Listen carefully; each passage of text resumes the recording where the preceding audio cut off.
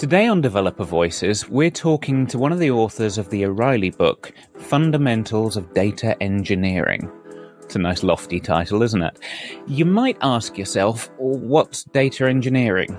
Isn't all engineering involving data? Come on, give me a definition. And yeah, that's basically where I begin the conversation with Joe. But this is one of those conversations that really took me by surprise. I thought we'd be talking about data serialization formats, Apache Flink versus Apache Spark, the necessary evils of a bunch of Python scripts that munge things. But where we actually ended up was way more fundamental than that. What are we moving data around for? What's the value of engineering data to the end user? What responsibilities do we have to the business? This is very much a conversation where technology exists and data exists as a means of serving some larger goal. You know, here on this podcast, we love to think about how we're getting to the future. This is a good reminder that the how begins with the why. What and who are we doing all this data engineering for? In the end, I suppose this week's episode is a story about people using the business and within the business, told through the lens of data. So let's get started. I'm your host, Chris Jenkins. This is Developer Voices, and today's voice is author Joe Rees.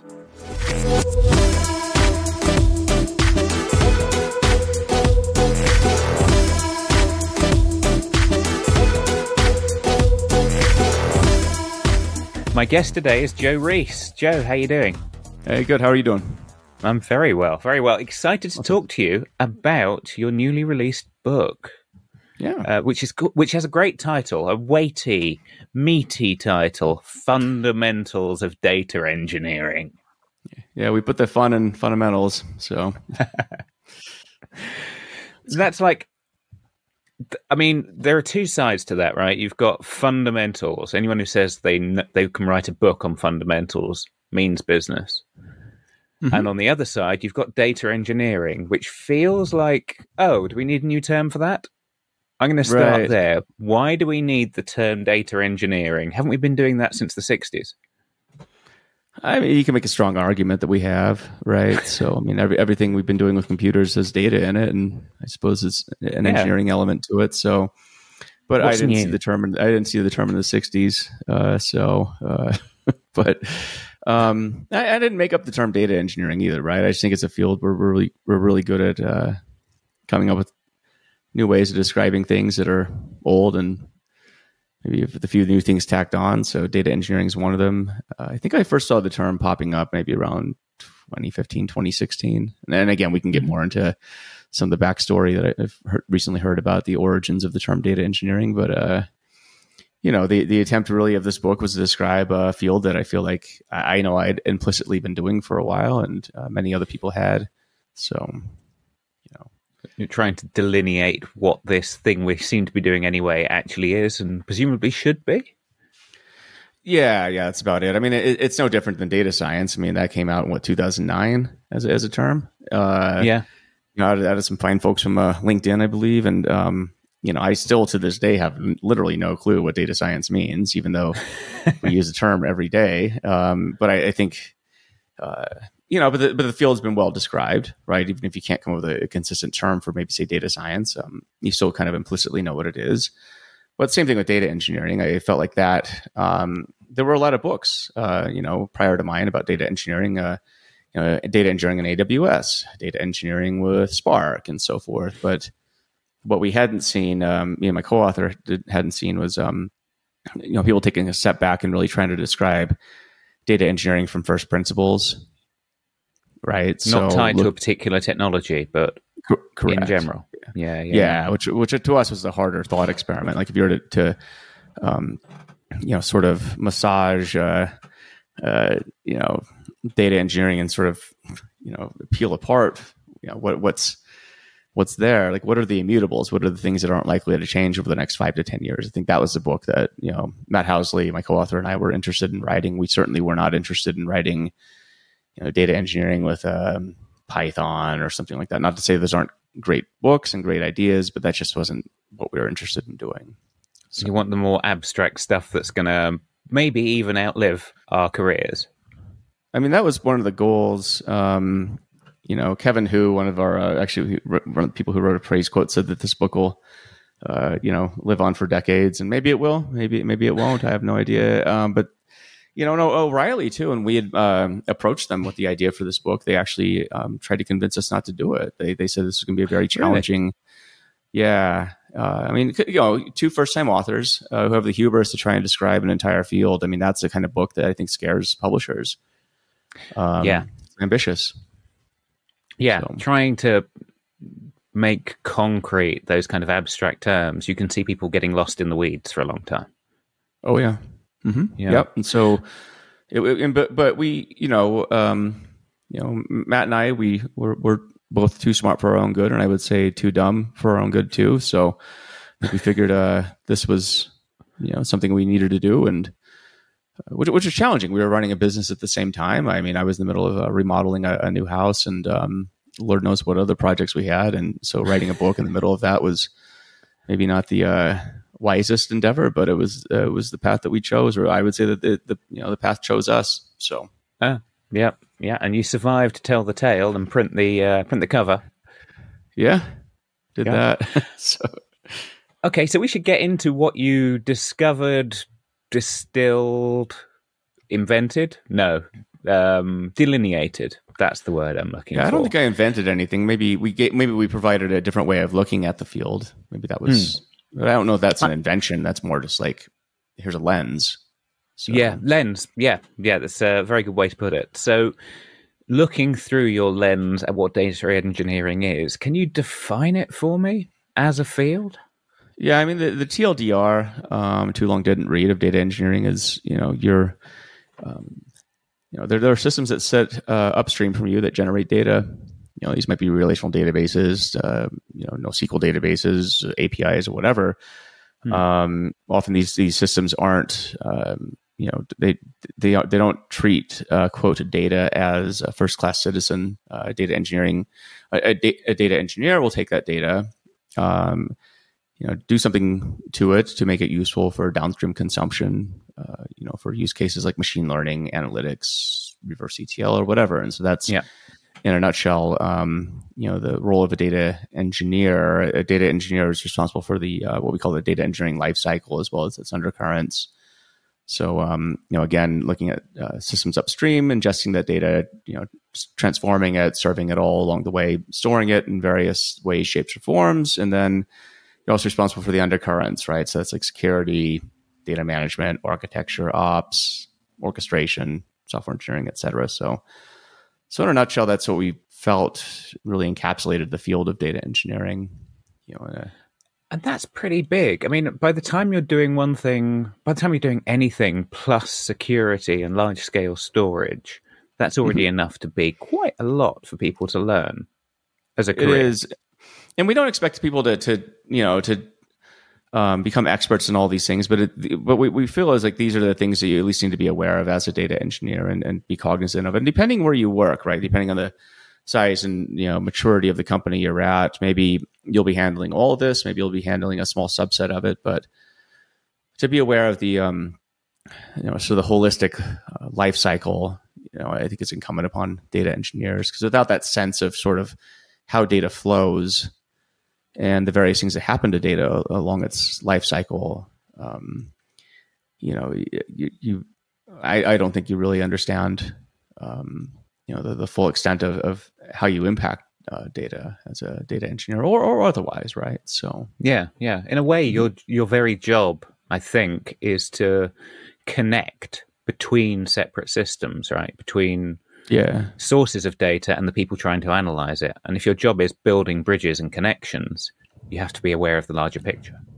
Yeah, the bigger picture is the one thing that I kept noticing, and same with Matt Housley, my co-author. We kept noticing, engineers are very myopically focused on their task at hand or their specific silo. But through our consulting practice and through our experiences, working at 9-to-5 jobs, we noticed that mentality and that perspective, I think, really shortchanged data teams, right? So If you aren't holistic, then you really don't appreciate, again, the impact that you have. And by understanding the impact you have, and I think it means you can have a bigger impact in your job, right? And so, and a more healthy one. So, but how do you, if you're doing that, if you're trying to build together different systems as a whole and trying to get, I'm thinking large organizations like banks is a good example. You're trying to build very tricky bridges between different things. It feels like it'd be very easy for that to fall into always being ad hoc stuff, building rope bridges between places that were never designed to be connected. Rope bridges are like those Tarzan rope swings between them. Yeah, I mean, it's sort of occasionally like falling off the rope and crashing. Totally, yeah, and a pit of alligators or something. I mean, that happens often, right? And so I think this is exactly the result of not having kind of zooming out, right, and having the bigger perspective. This is precisely what happens, and we see this all the time, right? I mean, most architectures, especially as you get bigger, in bigger companies, they're more like Rube Goldberg machines than they are something that has any coherent sense, and that's that's a symptom. That's not a cause, right? That's a symptom of practices and maybe generations of various departments or fiefdoms or kingdoms within these organizations building things according to their will and so forth, and not recognizing maybe the larger domain in which they operate and maybe the larger enterprise. And so again, data engineers, if you kind of zoom into what specifically we think data engineers should do, then this, the lifecycle management that we described earlier, that's again one lens through which to look at it. I can't say that maybe we've completely described the field, but I think to the best of Matt and I's abilities, I think we did. So right, yeah, there might be some pushback, but it's fine. It sounds like part of the job is always going to be persuasion as well, like the social aspect of data engineering. Mm-hmm. Yeah, but that's the same in any field, right? I mean, it's like software engineering is persuasion, and I mean, my accounting is persuasion, and so forth. But it's persuasion is just. I mean, there's two angles to this. I mean, this is something I harp on a lot in my podcasts and writings too. Is persuading and selling is just one of these things where I think it's a very underrated skill, which we can talk about, if you'd like. But I think that's the yin to the yang of being technically proficient and whatnot. It's great to be technically proficient, but then being able to translate that into systems or practices that people believe in and people can buy into. I would argue perhaps that's the harder skill to earn and then to practice in an organization. But yeah, I definitely think as an engineer, you don't have to sell things for money, but you do often have to sell ideas. I mean, well, you are selling it for money in the sense where your paycheck does revolve. Yeah, but I mean, you're not trying to get someone to sign a contract and give you money so much as you're trying to persuade. Yeah, exactly. And I mean, even as an engineer, you're trying to persuade other people on your team. I mean, this is sometimes the hardest part, is especially when you have a lot of really smart, opinionated people, which tends to be engineering teams. Yeah, vying for ideas. I mean, I'm sure you've sat in on meetings with dev teams and analytical teams and so forth. I mean, these conversations are fun. They can also be brutal. And so it's persuasion is definitely something where I think people should get stronger at, but it's also persuading in a healthy manner. What I see often is when you get too many smart people in a room with opinions, the risk of bike shedding, if you know what that term means, that becomes a very real thing, and that's the one thing where you got to have the situational awareness to know when you're entering the land of extreme navel gazing and pointless conversations. So, and it sneaks up on you. So, yeah, definitely. Okay, so speaking of situational awareness, maps. You've outlined this data lifecycle as a way of looking at the map of the landscape of data engineering. So take me through your idea of the data lifecycle. Yeah, I mean, so it's data lifecycle is really, if you kind of zoom out, to its entirety. I mean, data lifecycles are very fractal, right? And they have feedback loops in each other, right? So if you take the general data lifecycle of when data is created, and then things happen to it along the way, morphs into different shapes and forms, and and it kind of has an interesting like value stream map almost, right? I mean, data isn't just created for that just willy nilly. I mean, there was an intention behind its creation, an intention behind its usage, and maybe an intention in terms of like when it's archived or when it goes away to die, right? And so, and it goes through different domains, different processes, different modalities, and so forth, different data models, and all this stuff, right? So the data engineering lifecycle really encapsulates, I would say, the boundaries as they exist right now. And again, I'm open to changing this thought process as practices evolve in the future. But as it stands right now, a lot of data that's okay. So data as an entity or versus data as a department, distinguish between those because the term's overloaded. But data as a thing, maybe that's used in applications, right? In various ways and shapes or forms. But there's also this other thing, there's this whole practice of, quote, data, which involves maybe data science, whatever that is. We can talk about that, analytics, machine learning, and many other use cases, that apply themselves in non-application uses, right? So then there's this sort of a divide right now. And again, we can get into why I think this divide's maybe artificial or maybe needs to go away. But as it stands right now, the role of a data engineer is basically the sort of the middle layer between applications and the use cases of, quote, data. And why did this come into being, right? This life cycle, which we could talk about. Well, it was implicitly something already done by data scientists. I mean, this old trope about data scientists spending 80, 90% of their time getting, cleaning, doing stuff with data, stuff they weren't trained to do, stuff that they hate doing, but they do it anyway because that's the old trope. They're supposed to do this. And then the prerequisite to getting the actual job they want to do done. Right. So how would you feel if 10 to 20% of your job was spent doing the thing that you're actually trained to do, and the other 80, 90% of it was spent doing all the stuff that you weren't trained to do and you kind of loathe? That's the reality of data science. I mean, my title on LinkedIn is a recovering data scientist. And, a lot of that was born through just direct experience of having done this. It's like I have to, at some point I was like, I need to build the systems and the workflows for me to be able to do my job as a data scientist. And I wasn't the only one. This kept happening over and over. I met my co-author and business partner, Matt Housley. He had a lot of the same experiences, and so that, and I noticed, data engineering started coming into the fray. And, I think it's sort of this recognition that, okay, so software engineers, they aren't going to manage this life cycle of like getting data from applications, transforming it for use cases, storing it, and serving it. Maybe that's a data scientist, but maybe there's a, sort of this emergence of a new, title, I suppose, data engineer, that sort of just came out, I think, out of necessity to serve the use case of the data scientist, because these data scientists, these poor people, for the most part, I think a lot of them, like myself, just went into data engineering out of practicality, because it's like, unless you build a foundation of getting the data to be able to do something useful with it, you have no data upon which to do the science, right? So then you're... okay, so make that concrete for me. How do you build that kind of foundation?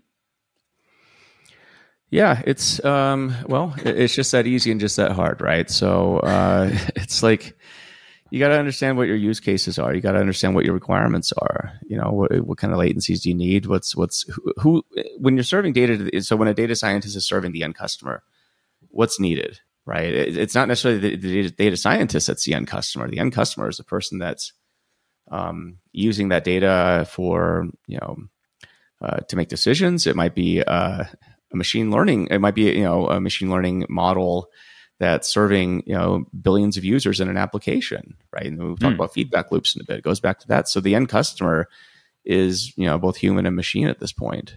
It's not just a person, but it's the end use case. And the end use case, again, if you want to take it to another step, the end customer is the end customer, right? So it's the user of an application with that machine learning model. It's it's a person who's impacted by the decision that's made by the person looking at the report and the decisions made from that. And so you work backwards from those use cases, and then you figure out what those, what that foundation needs to look like, right? But I think there's certain immutables in the foundation. You're going to need to ingest data from sources. You're going to need to store it in some mechanism, right? Or whether that's a very temporary storage, in the case of streaming data, that data still is stored as a log somewhere, or maybe it's a long-term archival, or maybe it's available in a data warehouse or a lakehouse or whatever. But then you got to have different ways of, integrating and transforming data for those use cases. Maybe it's, a dimensional model for a report. Maybe it's one big table for a report. Maybe it's, making data useful for feature engineering for a model, machine learning model, that is. So there's a whole other universe. And then, of course, there's the machine learning engineering universe, which we won't talk about, but that's, a different parallel universe. But I always look at things through the end customer, right? Like who, in the external customer, typically, like who's at the end of the day, like, how is this impacting somebody? What's the use case? Then you work backwards and you figure out what that is. But the life cycle of data engineering, as far as Matt and I could tell, that it doesn't disappear. I mean, we tried to beat the crap out of this idea, and it's like, okay, so under what situation would this thing go away? And we're like, I don't know, as it stands right now, unless the only time I see this shrinking really, or morphing, is when software engineering and more to the point, like application and data sort of become a lot more integrated, at which point maybe it does, right? Which we can also talk about and how that happens. But this is so going back to the idea that you have that data is written with intention. Mm-hmm. It sounds like you're saying, okay, so the application writes some data with a particular intent. Someone over there wants that raw data because they have a completely different intent. Yep. And somehow it's the job of the data engineer to connect intents. And I'm wondering if... So you say that the data engineer has to be aware of the final intent, but maybe they don't. Maybe it's their job to get data written with one intent and make it generically available in an unopinionated way. I mean, that would be great if you could. Yeah. I agree. Think we can? I think that, I think, well, it depends. There's generic data. I mean, it could work, I think, depending on your use case. Maybe not. I suppose it depends on what you define as generic data. One thing I've been thinking a lot about, and it's not a new idea, but my friend John Giles, so he's, kind of one of these people who's like I put in the category of just like this Yoda type person. Yoda, yeah. Is Yoda a person? I don't know. But anyway, Yoda, I classify. Yoda rights, human rights. So, I classify. I put him in that category where he's really thinking about So I'm writing a new book on data modeling right now, and I've really been thinking about data modeling from first principles. And one of the things he describes in his books, the Nimble Elephant, for example, is the use of patterns. So data model patterns, right? So back in the 90s, actually, people were coming up with these generic data model patterns that could be used across industries, right? So maybe you're in manufacturing. Here's a manufacturing model pattern that you should use. Right. And really, as you think about this, there are higher level generic modeling patterns you can use. For example, the party and the role is a classic example, right? So there's a party. This might be a customer. This might be a dog, but they might have a role, right, and so forth. And so these, but these higher level abstractions certainly could be used, I think, to come up with quote generic data, or at least I would say more flexible patterns of using data. That's always what in the early days is what COD was trying to get out with relational data, right? Mm-hmm. Yeah, data that was completely separate from the way you might use it. Yeah, that was exactly, because back in the day, you had ISM and other approaches, other databases with different hierarchical approaches or network approaches, for example. And his model, the relational model, is really taking, okay, so if I take set theory and and trying to apply that to data, what does this look like? And the relational model is definitely a wonderful it's not even a physical abstraction, really. It's a logical abstraction of the data. And it's somewhat conceptual, but more logical. And yeah, so I mean, people have definitely taken that. But what I find interesting is, you know, if you ask application developers, okay, so show me the the relational model you're using, right? Like the what normal form is your database in? I've asked this to a lot of developers, and I would say half of them don't even know what that means right now, or they maybe studied it for a second in CS or their IS class, and then just so it's these abstractions are, I think.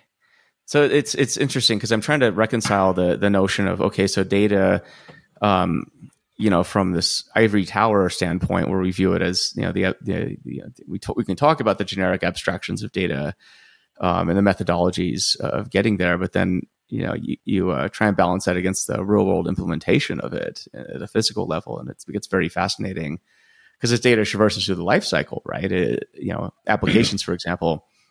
If I'm an app developer, hey, maybe I'll just use, MongoDB and just store everything as nested collections, and documents in that collection. And then I've seen some crazy stuff. I saw people using like dates as like keys in Mongo. Oh, yeah, that exactly. Seems very troubling for most use cases. yeah. But that happened, and it was troubling. It's they called us in. They're like, this thing doesn't work. I'm like, yeah. Show you why. So you might not like the answer, but there's a flexibility, right? So I think because tools have gotten very easy to use, what it means is, and people maybe haven't learned the the what, when, or why of maybe data modeling, for example, or other practices. Now it's like, okay, I'm just going to throw data into this easy to use thing, and this, and then things happen, and so. But then you start multiplying this across every time data moves across its life cycle, maybe for a different purpose now. Every tool is easy to use these days. I would say overwhelmingly. It's not like, it was 10 years ago. Everything's off the shelf for the most part. It's like super easy to get into. I always equate it to a bear trap. Easy to get into, very hard to get out of, and painful. So you might lose a limb trying to get out of this thing. And this is very much the way it is right now with data. So to bring it back to the life cycle, right? It's kind of like if you're aware of just the various stages that data moves and your areas of responsibility, hopefully it at least gives you a framework and a lens through which to view maybe, how do you approach practices, from a higher level, maybe a more intelligent level? Because if you approach it from a very myopic view, like I have to figure out, the cheapest way to finish my ticket for the sprint in a way that, may cause insane collateral damage, but whatever, that's fine. Blow up the village if I have to get this sprint done, then that's what it is, right? Now, but that's the approach I think a lot of people take now. It's sort of what's the task in front of me, and how do I do this as quickly as possible? And so the notion of the life cycle is really to give you the context of the various things you should at least consider. And if you're aware of the life cycle and you still want to ignore it, I suppose it's your prerogative, and you get to deal with what happens. So, okay, so let's think more about that then. So your life cycle is. I've got the diagram just in front of me. I'm going to read it off. So you've got generation, ingestion, transformation, serving to the final use case. Right? Yeah. I think it's interesting that, there's a lot that's interesting about that, and I guess you spend a whole section of the book unpacking it, right? But ingestion is always harder than you think it's going to be. Mm-hmm. Transformation doesn't seem necessarily a part of a data engineer's job, aside from changing data formats. And serving is just a whole world of, so technology choices. Yeah. Can you give me some concrete guidance on this? Ingestion's always hard because you're relying upon data that you typically have no control over, right? Yeah. So you're on the receiving end of it, right? So the data is in whatever format it happens to be in. It's in whatever storage mechanism it happens to be in, and you get to try and ingest that, given a whole body of constraints. That's super fun. So you can do push or pull. batch or streaming, the world's your oyster. Have at it. So that's as you point out, the very, very hard part there. Transformation's an interesting one. I feel like that,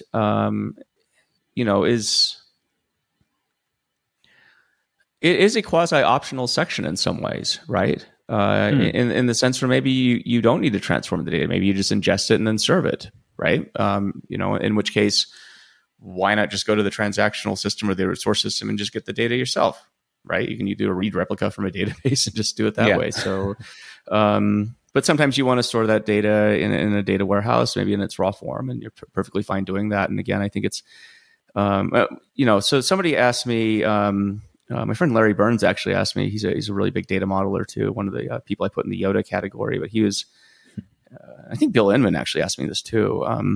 He's the guy who created the data warehouse. But so these people are like, why aren't you talking about integration? And I was like, well, we're about to talk about integrating data in the context of transformation, right? But then what happens when you have a stream that you haven't integrated any other data with? Then integration is not the same as transformation, right? Integration could just mean I'm combining different data sources without a transformation step, right? And so, right, and so that's the delineation there. But with things like streaming, maybe you don't need to, right? It's just the stream is the stream, and so that's. But I think that the transformation is where it gets a bit interesting, because that's where the data starts getting value, arguably, right? So if data from a source system already has value, I would assume that the data maybe accidentally or purposefully had a data intention in mind, not just the application intention. So that's then you get bonus points for skipping over that one. Congratulations, good job. You're working really well with your application team or the people providing you the data, and I think that's pretty awesome, right? But typically, transformations where it gets interesting, because you are having to either transform a data set, a raw data set, into something that's amenable to analytics. Say, we'll use that as an example. So aggregations and different ways of molding the data for an analytical purpose. That's often tricky, right? Because again, the data from these source systems often doesn't have a consideration of analytics in mind, and so and then or if you were to take it a step further and transform data into something that's say a dimensional model, like what Ralph Kimball came up with for star schema, that's a very well-established, well-trodden way of providing analytics, in a way that preserves business logic, business rules, and so forth, and preserves those concepts that ultimately a business user, when they're using the data, can access it and understand it. And so, again, it depends on your end customer, right? That's where transformation comes in, and I feel like that's one of the chapters where I was actually least satisfied, because I felt like. Okay. And that's actually why I'm writing a book on data modeling, because I felt like the whole notion of data modeling is just, it needs to be, I think, re-exposed to a new generation of engineers, whether they're software engineers, data engineers, data scientists, whatever. It feels like in jumping from the single machine relational era to the petabyte multiple servers, we need new kinds of databases era, we forgot a lot about data modeling. Oh yeah. And it's at a higher level too, right? It's high level modeling. It's not even like how you physically implement it, but it's like, how do you translate business concepts, in the way data is used in the enterprise? And the enterprise is a very enterprisey term, but I'll use it. But okay, so. And again, the way I'm seeing it is it's, whether you're drawing on domain-driven design, as Eric Evans described it back in the day, or whether you're talking about, high-level, conceptual and logical modeling, across the enterprise. John Giles calls it enterprise data modeling or enterprise logical model, but like translating these concepts in a way that, these can be reused across different aspects of the data lifecycle. And so there's no confusion, right? Right now, it's like when you talk about a customer, for example, right, or a product, these are two classic examples of things that get lost in translation. And by the time it goes from an application where the engineers have one idea of a customer all the way to data scientists who may have a different idea of a customer, I mean, I think it just behooves us as anyone who touches data to really take a step back and just have a unified way of looking at these business rules, business concepts, definitions, and so forth. But again, easier said than done, right? We can pontificate all day, but it's like, but I think this is one of the central struggles of where the data field is right now. We actually don't have. We tend to operate very much in our own kind of a, like I said earlier, the life cycle is very fractal, and if you kind of zoom in on where people practice, right? So different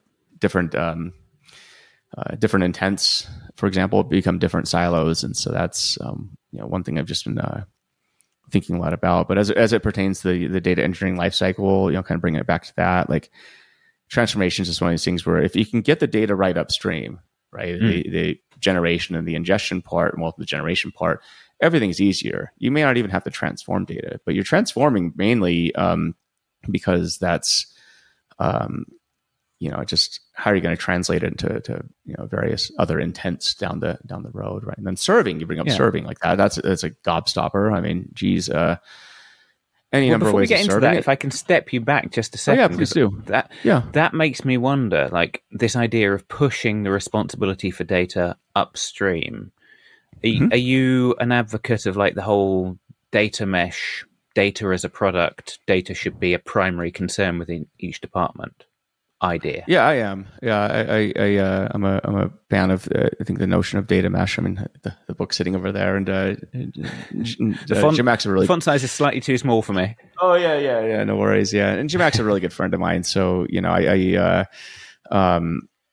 Mack's the woman who came up with data mesh, and so we talk often, and I think that to me it represents an ideal that I personally agree with. I know some people don't, but I think that right now, and it's ironic because I wrote a book called Fundamentals of Data Engineering, but I feel like the distinctions between upstream and downstream consumers of data, I think this is largely reflective of sort of the struggles we've had in IT for the past few decades, where we have systems that make data, and then we have to do analytics and all this stuff, and so. But I feel like especially as we move towards data applications becoming more normalized, and what I mean by that is like there is no separation between an application and the data, if you know what I mean. Like machine learning powered applications like Uber, for example. Like I don't think there's really from a user standpoint, it's not like I'm sitting there like, okay, now I need to go to my my other part where I'm going to access the data warehouse for my reports and stuff like that. Like it's just everything sort of moves in like a very harmonious way between application and data and back to application again. And that's the feedback loop that I even in the last chapter of my book I write about, where I think that's hopefully the norm, but that also means data mesh becomes a practicality at that point. And so it's but I mean there's a lot of I think there's a lot of interest in this notion, but when you kind of zoom out and look at the landscape of companies where this is going to be a challenge, that's like most of them. So yeah. If we can get into if you'd like, but I am a fan of data mesh to answer your question. Yes. Okay. So related to that, and absolutely getting into companies where they're not doing that. A friend of mine, Bobby Calderwood, we were talking about event storming, like where you get all the different stakeholders in the business into a room to talk about what a customer actually means to us all and that kind of thing. Do you think that is a useful, fundamental data engineering skill to pull people into a room and just thrash things out as a company? I would say, it could be. I think if your organization is flexible to that type of a thing, then sure. If you're in an organization where you're just told to sit down, shut up, and do your job, then I don't know that you're going to have much of luck doing that. Hey, everybody, let's get together and talk about customers. It's like, can you go back to your desk there and just not talk to us? Yeah, I mean, that is a lot of companies, right? I think what we're talking about. So, yeah.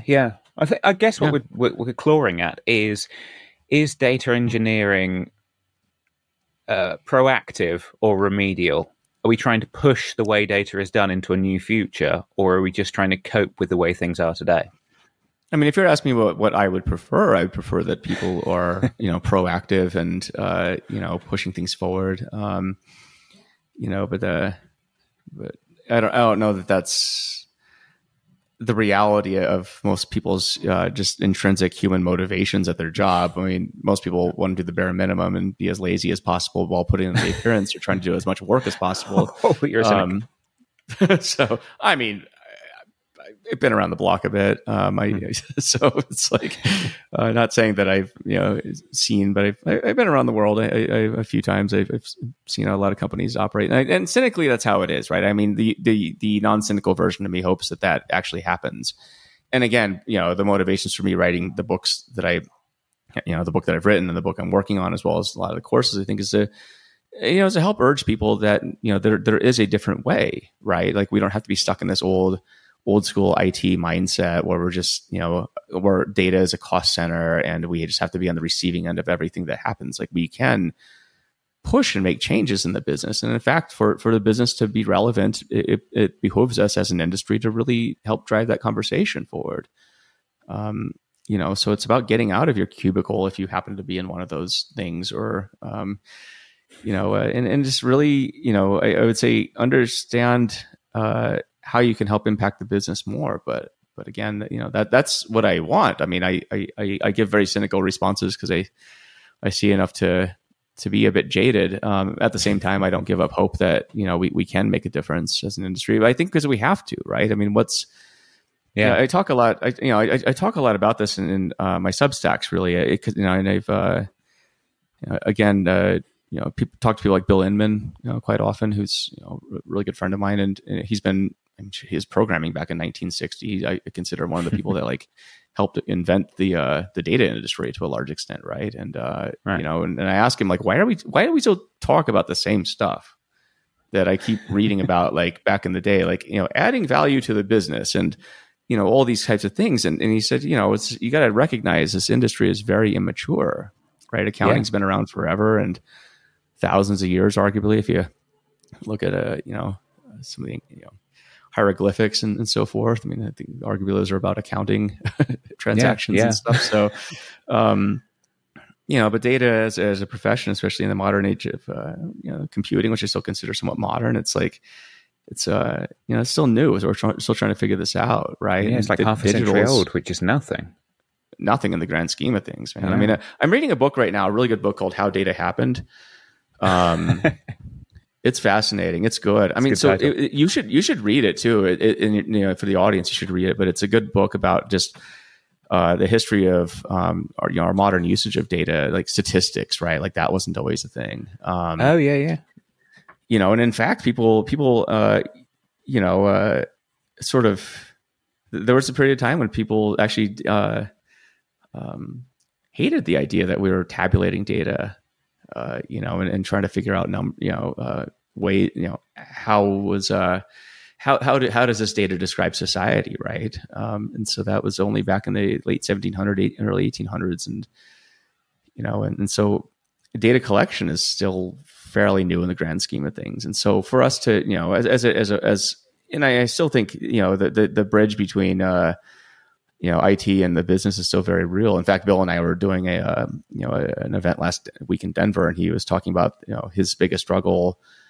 The biggest struggle he's seen in his career is just what he calls the divorce between IT and the business, right? And so, it's a real thing. And his goal in life is or his wish, is that hopefully that divorce is mended and everything's fine, but it's going to take some time. But he feels like we're getting there, right? I mean, the silver lining is he feels like we're getting there, and it's through, I think, discussions like this. And I think through just being aware, right? I think the problem is with IT is, to zoom in on that for a bit, it's like we tend to be very IT centric, and not focus on what, quote, the business needs. The business, on the other hand, tends to look at IT as a cost center. And by IT, I'm lumping in, data teams and all this kind of stuff. And but what changes this is obviously when data and technology becomes the center of the business. So obviously, newer school companies or companies that grew up in the the internet era, quote unquote, and the mobile era now today, it's a much better shot at doing this because there's no difference between technology and the technology is the business and data powers it. And so that's the main difference. But then again, back to, the fact that there's a lot of these mature companies out there where that hasn't been the case. It's, it'll have to happen. Right. I would hope so. I would hope we're gradually clawing our way towards the future on that. Yeah. So we'll see what happens. I mean, everyone will just adopt AI in the next year and it'll be all over. Everything will just be great. So yeah. So I'm told. AI and blockchain, and we won't have any problems anymore. Nah, it's all fixed. Yeah. So okay. So obviously that's going to happen. But if it doesn't happen and someone wants to do the hard graft of moving us towards a data future, give me a quick top 3 or 4 things someone should focus on learning to apply to their career. Obviously, get my book and read that. That will hold all the keys to the kingdom here. Educate yourself, right? I mean, it's so obviously you got, you have to know the technical aspects of your job. I mean, that to me, that's table stakes. Like, know how to code, know how to use your systems, know the best practices. Like if you're in a cloud, like know how that cloud works. Maybe, I dare say get a certification so you really understand how they want you to think about that platform. I think that those are good steps. Get the technical, foundation there. The other things you need to do, though, are definitely not technical, right? And this is, this is kind of what we were talking about earlier. But it's the hard part is really taking that technical acumen and applying it to solving real problems. I know this sounds completely cliche. Like I should be giving like a conference at a Regis or something talking about this. It's like add more value, and all these like stupid tropes. But but people say this and people keep repeating this because it's absolutely true, right? I mean, if the entire industry is like still, crying the same thing after a while, you should probably notice this thing. And this is where I think it's that hard, right? So but there are some ways to do this. I think, again, learn the bigger context of like your craft and how your craft fits into a business. So that, again, like the data engineering lifecycle is if you're a data engineer, that's at least one lens through which to view the world. I can't say it's the only lens, but it's a lens I think would be highly useful to you. Understand, up and downstream too. Like, if you're working with a software engineering team, like how are they doing things? What do they want? What are their goals? Like, what are they incentivized by? That's a big one. Like, are they incentivized to finish their sprints, or like what makes them tick? Because for you to work with an upstream team means you need to learn to play ball with these people. They aren't going to play ball with you. And the fact of the matter is, they don't need to care about you. Right? Yeah. And the issue is you completely rely on them. Yeah. You need them 100%. More than they need you. Oh yeah. So you better know how these people work, and you better make some friends there. For you, don't go into this with a contentious situation saying, I demand my data look like this and blah blah blah blah blah. They'll be like, yeah, that's great. I'll get to you when I get to you. So definitely, develop a good rapport with people who you depend upon, right, for the data, and then obviously downstream. Work with data scientists, work with analysts, work with people who are dependent upon you, understand what they want. Maybe spend a day shadowing them, just understand, okay, so like, when a machine learning model is built, like what does this look like and how is it used? And what, you're using my data that I'm providing you, and then, what happens to it? And same with a report. And I think having that empathy goes a long way. I think the reason I, gravitated towards data engineering was because I really understood what the output needed to be. Right. It's not like it wasn't a mystery. It's like, I know what this model needs to look like, and I know how to get there, and you work backwards. And so it's about working backwards and forwards, right? Again, upstream, you need to understand those systems that generate the data and the people who are responsible for giving you the data. I wouldn't say responsible, the people you depend upon to do it. They aren't responsible for anything as far as they're concerned for you. Yeah. So that's the reality of it. But then you got to zoom out, right? So those are immediate up and downstream stakeholders shifting left and right, but then it's zooming out for the business. Like one exercise, one thing I say, it's not even exercise, but it's like it's a practice, value stream mapping, learning that. And like, I think that's an awesome superpower. So this is a practice that came from lean. If you're familiar with that, the manufacturing practice. So lean is all about like, lean's awesome. So like you've heard of DevOps, right? I mean, that got its start in inspiration from lean. Lean is about like removing bottlenecks, eliminating waste, and providing more value to the end customer as efficiently and cheaply as possible. And so value stream mapping is a practice within lean where it takes, so if I have an external customer, maybe, so a customer places an order, what happens until, from the time that order is placed until the customer receives what it is they happen to order, right? That's the value stream map, right? Value means the customer provides value, you get the value of their hopefully money or whatever they provide you. But it's about mapping that entire flow, right? Like what happens each step of the way, whether it's a process or information flow. This to me is like the superpower, because if you can understand, end to end, how a customer, how you provide value to a customer, and then you understand, so along the way there's data, right? Data, when an order is placed, that's when that order is created. That's so what happens after that, right? And then, shipping confirmations, all this stuff. It's data flows, right? And then, I think if you understand how that works, that's one of the most underrated superpowers I think you could have as a data practitioner, whether you're an engineer, a scientist, software engineer, or whatever. But just understanding that flow and understanding like how do you impact bottlenecks, right? Like where can you eliminate waste? So one thing, wasteful is batch. Batch is inherently wasteful. Don't let things queue. Each process should pull what it needs. So maybe that's an argument for streaming, for example, right? Where things just move in a continuous flow. Like, why do you have to wait on things? That's a cardinal sin in lean. You don't wait.